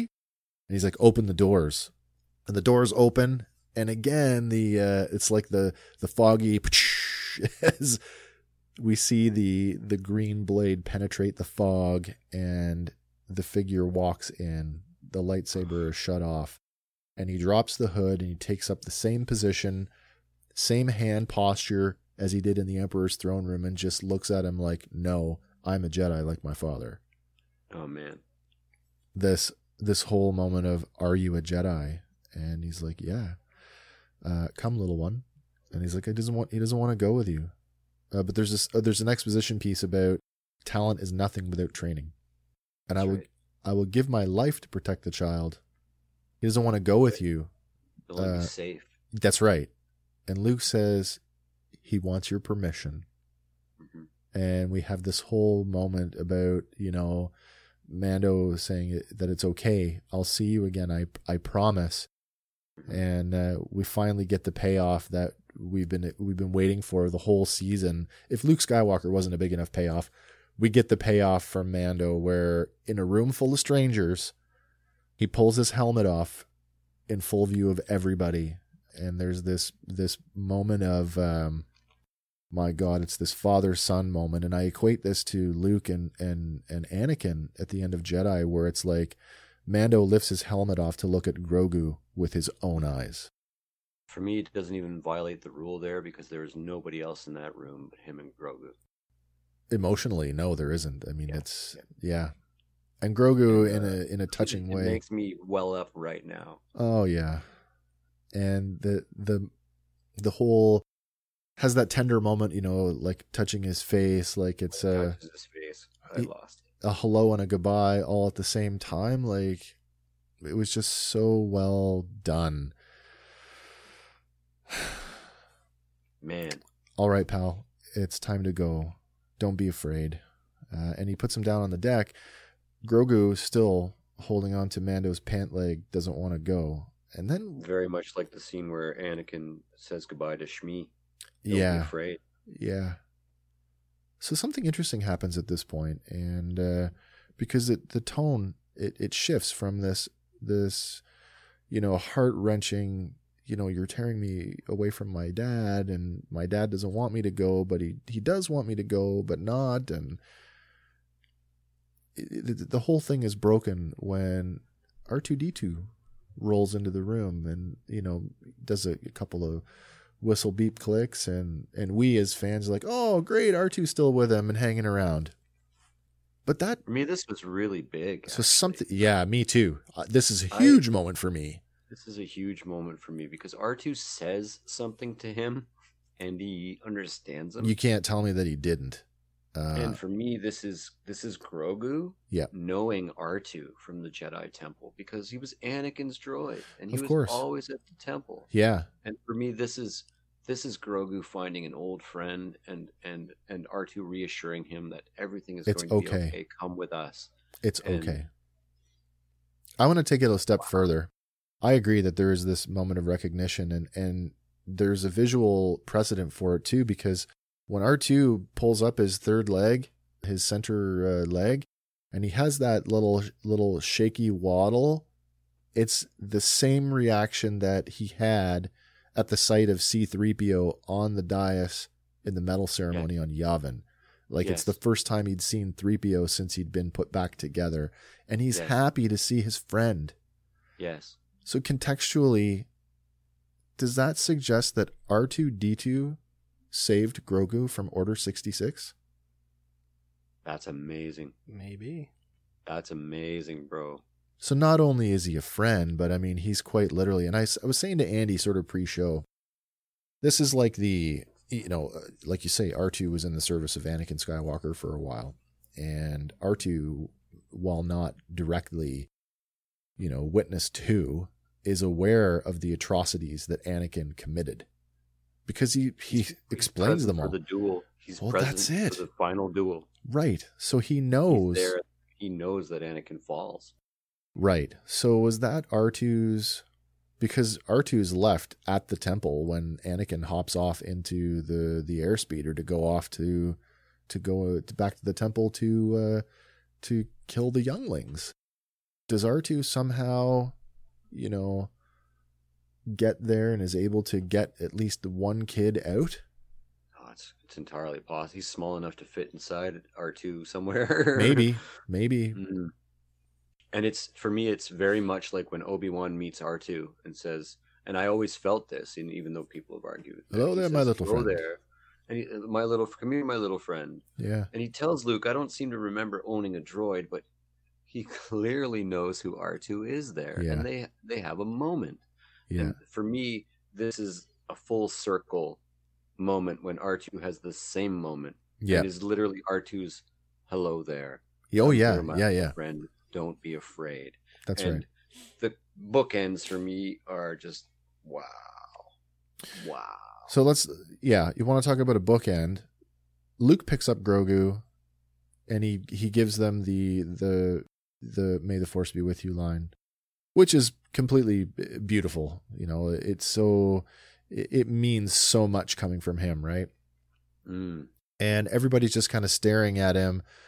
They walk down the hallway, and there's this moment where they board the elevator, and Luke turns around, and everybody is now facing each other as we're waiting for them to depart in the elevator. And I couldn't help but think that, oh my God, this is an allegory to the scene on Dagobah where Yoda, Luke, and R2 are sitting there on the beach. Yeah. Yeah, full circle moment. I can almost hear the words, the student becomes the master. And if we look at it through that lens, you have this character in Grogu who, by the time we meet him, already has a rudimentary understanding of the Force, much the same way that Luke did after spending some time with Obi-Wan. And now, whereas Luke went off to find Yoda, the Jedi Master, to train him, here we have, and I don't want to say it because I think it's cheesy, but I'm going to for the sake of punctuating my point. I know exactly where you're going. Here we have Luke, who's come to find, who sought out baby Yoda to train him. Yes. And it's this full circle moment. Sure. Yeah. And cut to black. That's the end of the episode. I gotta think, is this the catalyst for him starting the Jedi Temple? I don't know. Is this his first student? We're 5 years after. We are, yeah. Battle of Endor. Ostensibly, he was still fighting with the rebellion up to the Battle of Jakku. So we're 4 years from the Battle of Jakku. Yep. Ben Solo is 4 years old. Yep.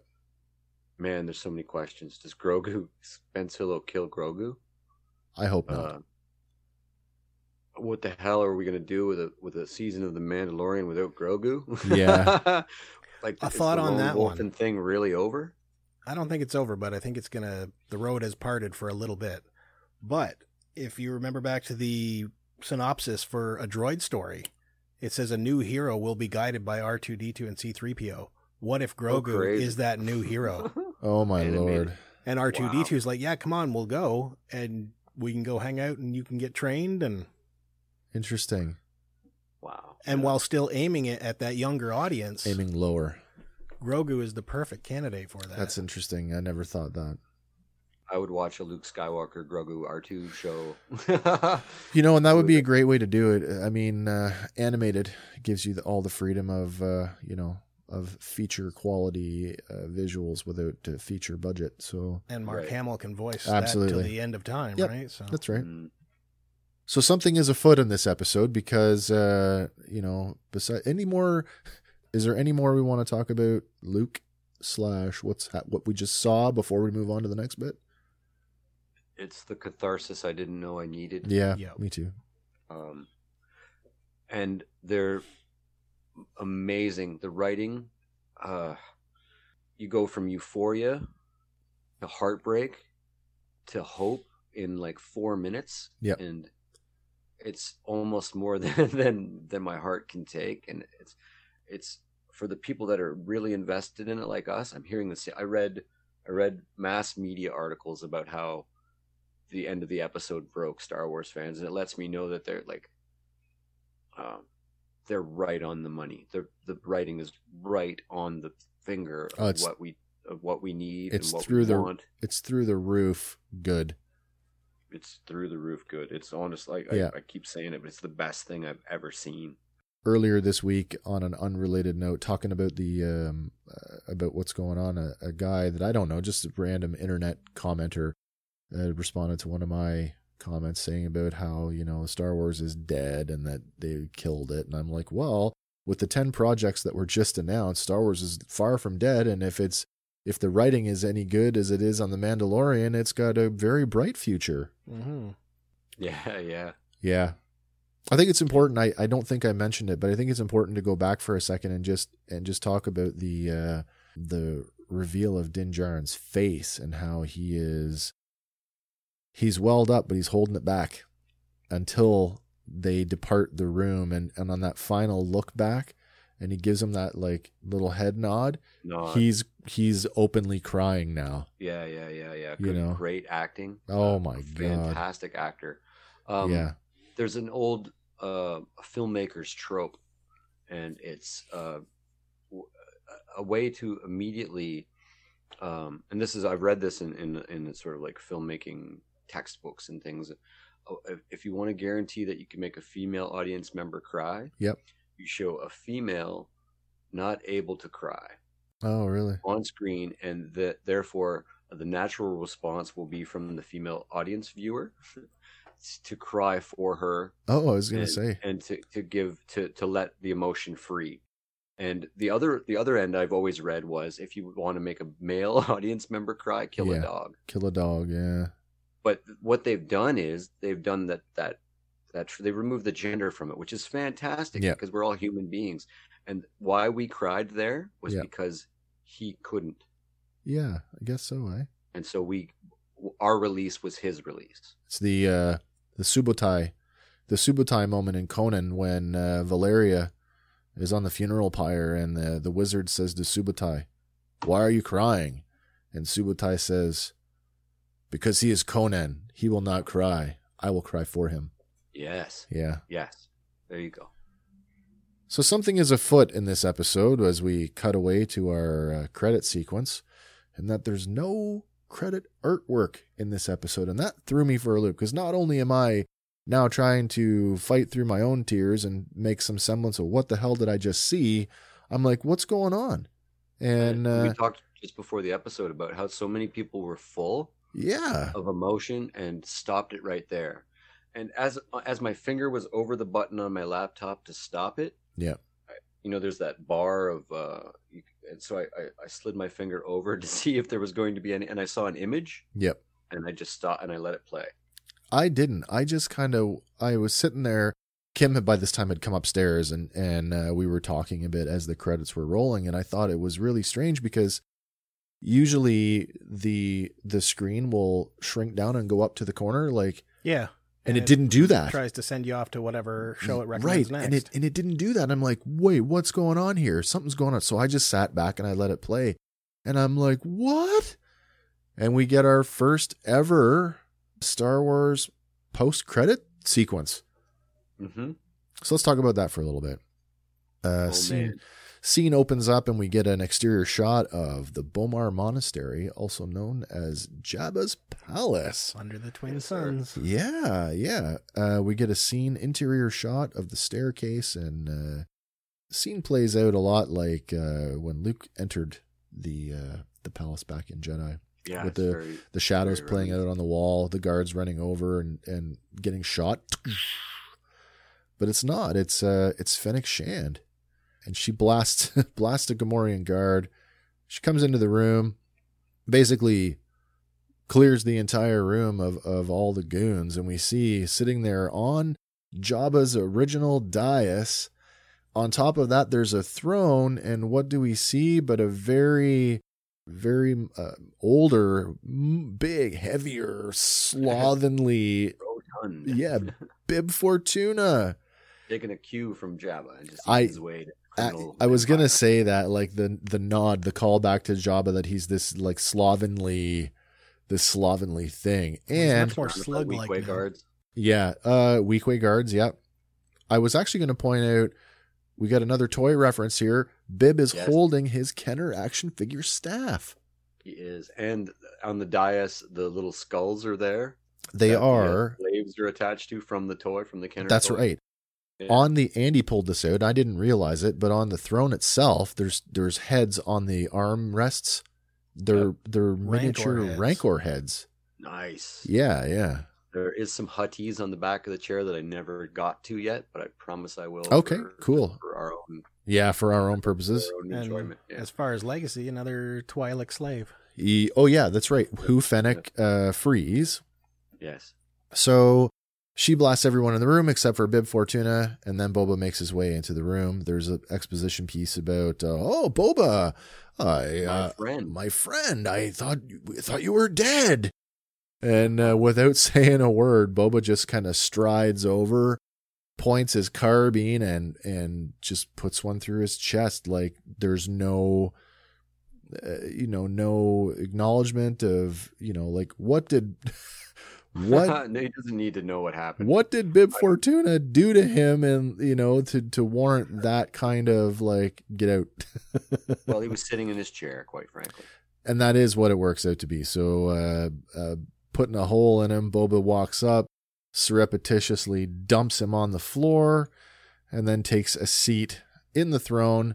Fennec Shand grabs a bottle of liquor off the back, sits down on the arm of the seat, has a big swig. Fade to black, and we get some text on the screen. The Book of Boba Fett, coming December 2021. Wow. So another emotion, all within about 5 minutes. Yeah. A whole other emotion. My mind went, because we, at the very end of the last of our bonus episode last week, we said, curiously, no Boba Fett show was announced. I know. And that was the one that there was the most speculation about. So it was a little more misdirection. And how do you hide that stuff from us? And thank you for hiding it, because what a great reveal. Yeah. And I think this is that limited series where it was being rumored maybe 3-4 weeks ago. I want to posit something else here for a minute, because you can't not bring this up. So first of all, I just want to say, in terms of where is it here? So I, in my notes, I'm like, Boba the crime lord?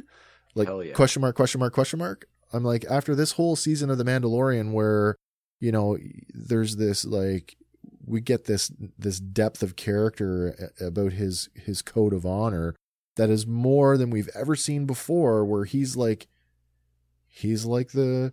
good bad guy. You know what I mean? Like, I have a hard time believing that he's going to flip and become this ruthless crime lord, ostensibly taking over Jabba's whole organization.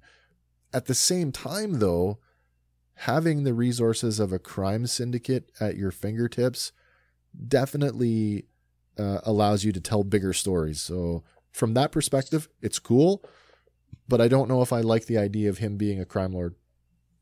You watched the Luke Cage stuff, Netflix Luke Cage series? I was just going to say that. This is where season 3 was going with Luke Cage, which was right where the comics go with him, which is he's the ruler of the Magia in the comics. Yeah. But he's still Luke Cage, the superhero. So he's absolutely using the resources of a criminal empire to fund his superhero antics, if you will.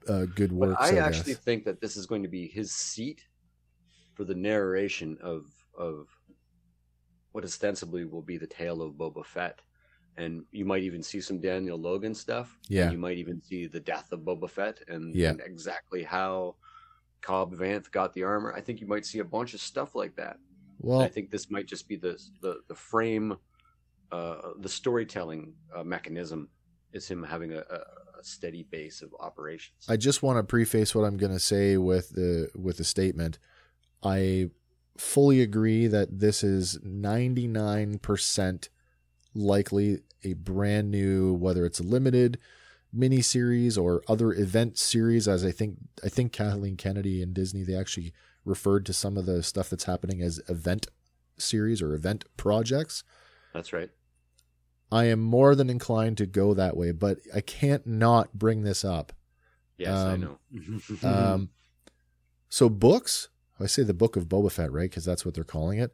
Books are arranged in chapters. They are, sir. Guess what else was arranged in chapters? Yes, sir. Every episode of The Mandalorian. So retroactively, are we basically? I have to ask the question. Did we just watch the Book of Din Djarin?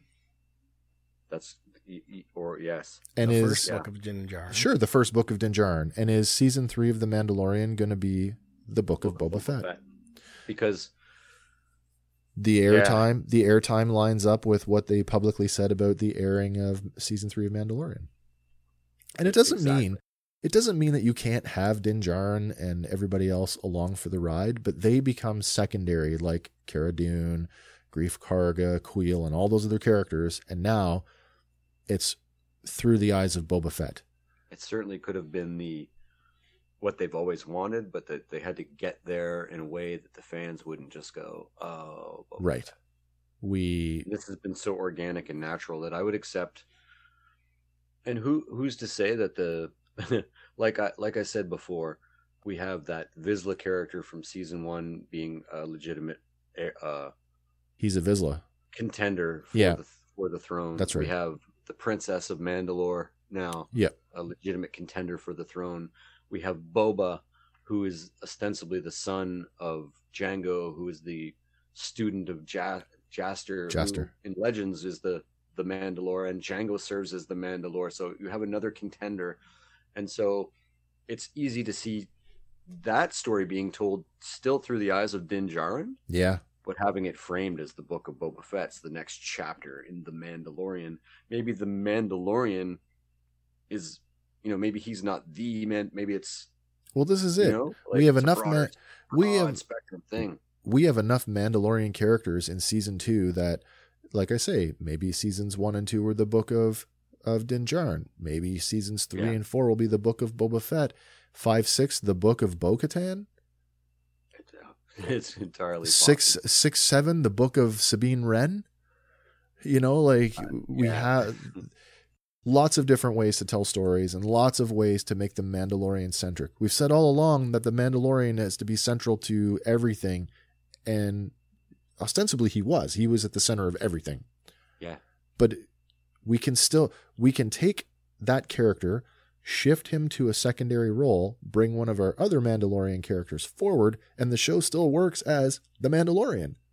It's just a different Mandalorian. In a very Game of Thrones way, where the chapters focus on different characters and you're telling the same story still. All the speculation that we made and the jokey kind of like, haha, when we said that the show was the spiritual sort of successor, like this was the thing that spun out of those ideas for that Boba Fett series from like a decade ago. That's right. And we said, what if this is the literal passing of the torch? Well, turns out we might not be so far off the mark. No, but at the end of this episode, moving into what we know has been called a season 3, in which they've moved into production for already. Right now, Din Djarin is the Mandalore. Yes. Yeah. And so there's going to have to be, even if it's the Book of Boba Fett, who maybe wants to be the Mandalore too, there's going to be some reckoning there. There has to be some conflict there to solve that. That's what's Bo-Katan. For a year, I'm going to have to play with action figures and figure the friggin' thing out. Yes. And Bo-Katan is going to be central to that. And I have a theory on that as well. And I just want to touch on that.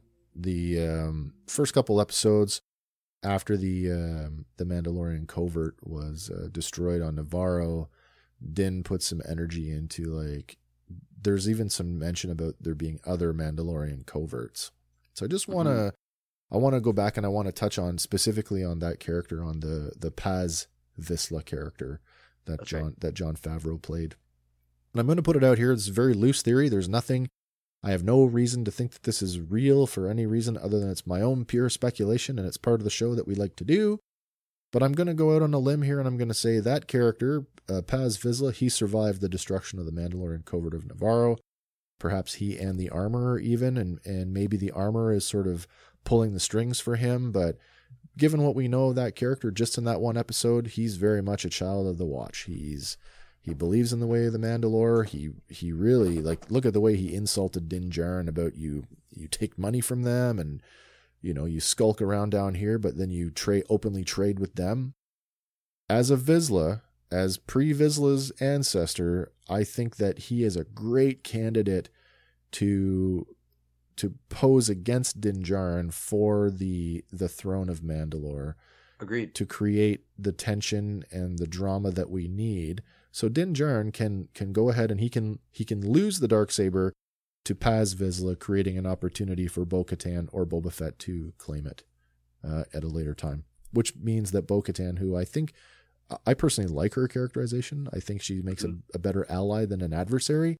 And I don't want her to be an adversary to Din Djarin. So that works for me to maintain that relationship.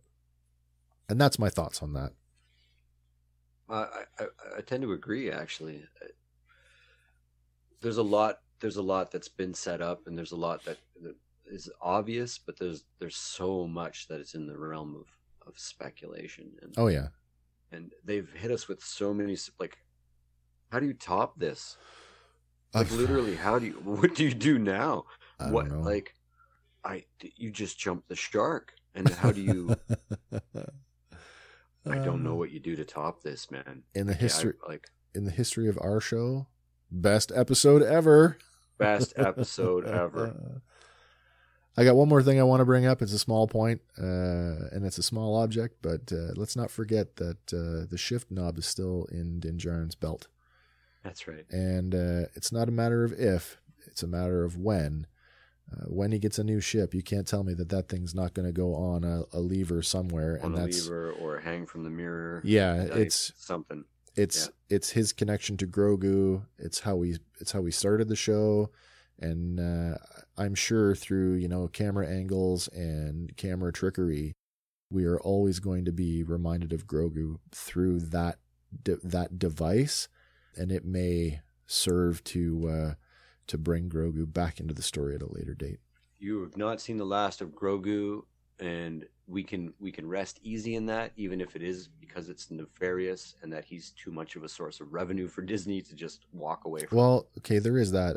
That's really so superficial, but I also think that, there's that whole attachment thing, right? He doesn't want to go with you, but he just wants permission. I think he's going to come back. I think I actually said to Kim yesterday, and I'm going to put it out here now, this creates an interesting opportunity. And again, this whole Star Wars being like poetry and being repetitive, does this not create a moment where Grogu becomes the Luke Skywalker character when Luke runs off to save Han and Leia on Bespin? So now 100%. Something happens to Din Djarin, and Grogu has a vision in the Force, and then he runs off to save his father, and then just never. I'd love to see a teenage Grogu. Yeah, and then just never goes back, and then they're reunited, and he's well trained, trained well enough in the Jedi arts that he just walks the path of the Mandalore and just happens to have Jedi training. They've literally peeled enough threads off the sweater that there was a million other stories they could tell for thousands more generations. So much. Yeah. Do we think that this... That's the importance of linking them, too, to the legacy characters, is to weave the legacy characters deftly in there so that there's these physical points of connection that you can that's how we kick off to the next level by having these little benchmarks. Well, and like you say, though, it has to be done. It has to be organic. It can't be contrived. And turns out that, this whole, we spent so much time theorizing and arguing why it could be and should be, Ezra Bridger versus Cal Kestis, and like right down to, well, Cal Kestis has a working knowledge of how the stone works. And we were right in there. We convinced ourselves. Yeah. Well, you recall that the very first time we started speculating about this, the logical conclusion for all of us was Luke Skywalker. Yeah. And then we went, no, that's really too on the Disney nose. Would go that direction for so many of other reasons that we immediately just pushed it out of our heads. And I think that's what they were banking on. Yeah. And I just didn't think they were going to tell that big a story. Yeah, neither did I. Or connect Grogu that directly to the legacy character, because that puts him in their care. That puts him. He's off to meet Leia. He's going to be sitting in Chewbacca's lap now. Him and C-3PO are going to have arguments. There's you know what I mean? He's just got adopted into the crew. Yeah, for sure he has. Right? If they were to make a fifth episode 4.5 or 6.5, Grogu would be a character in that movie. Oh my gosh, yeah. And we're going to get novels about this now. Well, yeah, novels and comics and all of the side. A new Jedi Academy novel sort of thing going on with. I think you're going to explore the character of Luke Skywalker. I guess. Speaking of novels, just because it's in the title, we can't rule out the possibility that the Book of Boba Fett is actually a novel, that's very and true. not a show at all.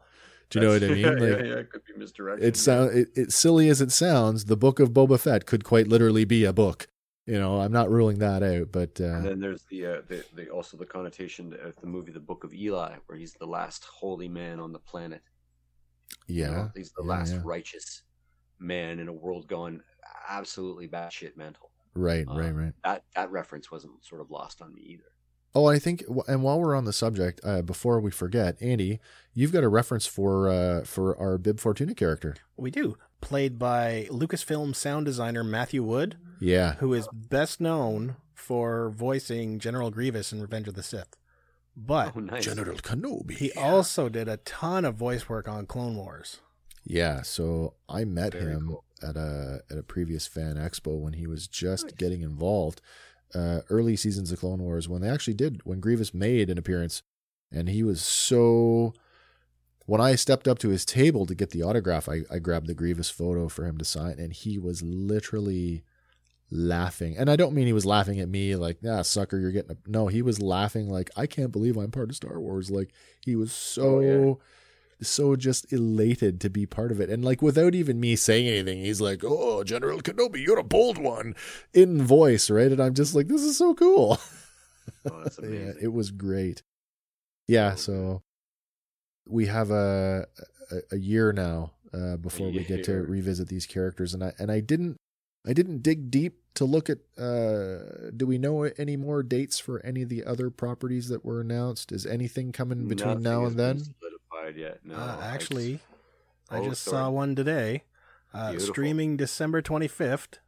Gallery Season 2. Oh, that's Making great. Of Mandalorian Season 2. Hey guys, so Merry Christmas. Should we do a gallery breakdown or what? There's always interesting things to talk about there.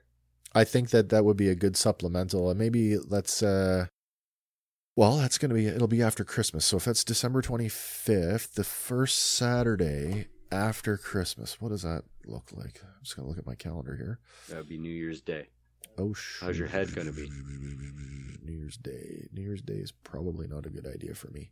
Oh, you're right. It is New Year's Day. But Sunday. No, it's Saturday. Saturday is the 2nd. It is. Yeah, so maybe we'll be okay. Okay. So we could watch it watch it. Is it going to be the whole season, Andy? Are they all? I think they might drop the whole season. So last year they dropped them in component. They dropped like episodes 1 and 2, and then they dropped 3 and 4. Like a couple at a time. They came out, yeah, we'll have to see, but we can certainly watch it all and then just contain our. Yeah, we could do it as a single episode of all of the gallery episodes once they're all out, or we could like chunk them up into smaller bits. I think that might serve our conversation style maybe a little better. Like, it might. A ninth sort of recapping the whole everything up to now. Like, I do think we should come back next week and we should do this again and talk about to have our thoughts in order, our highlights.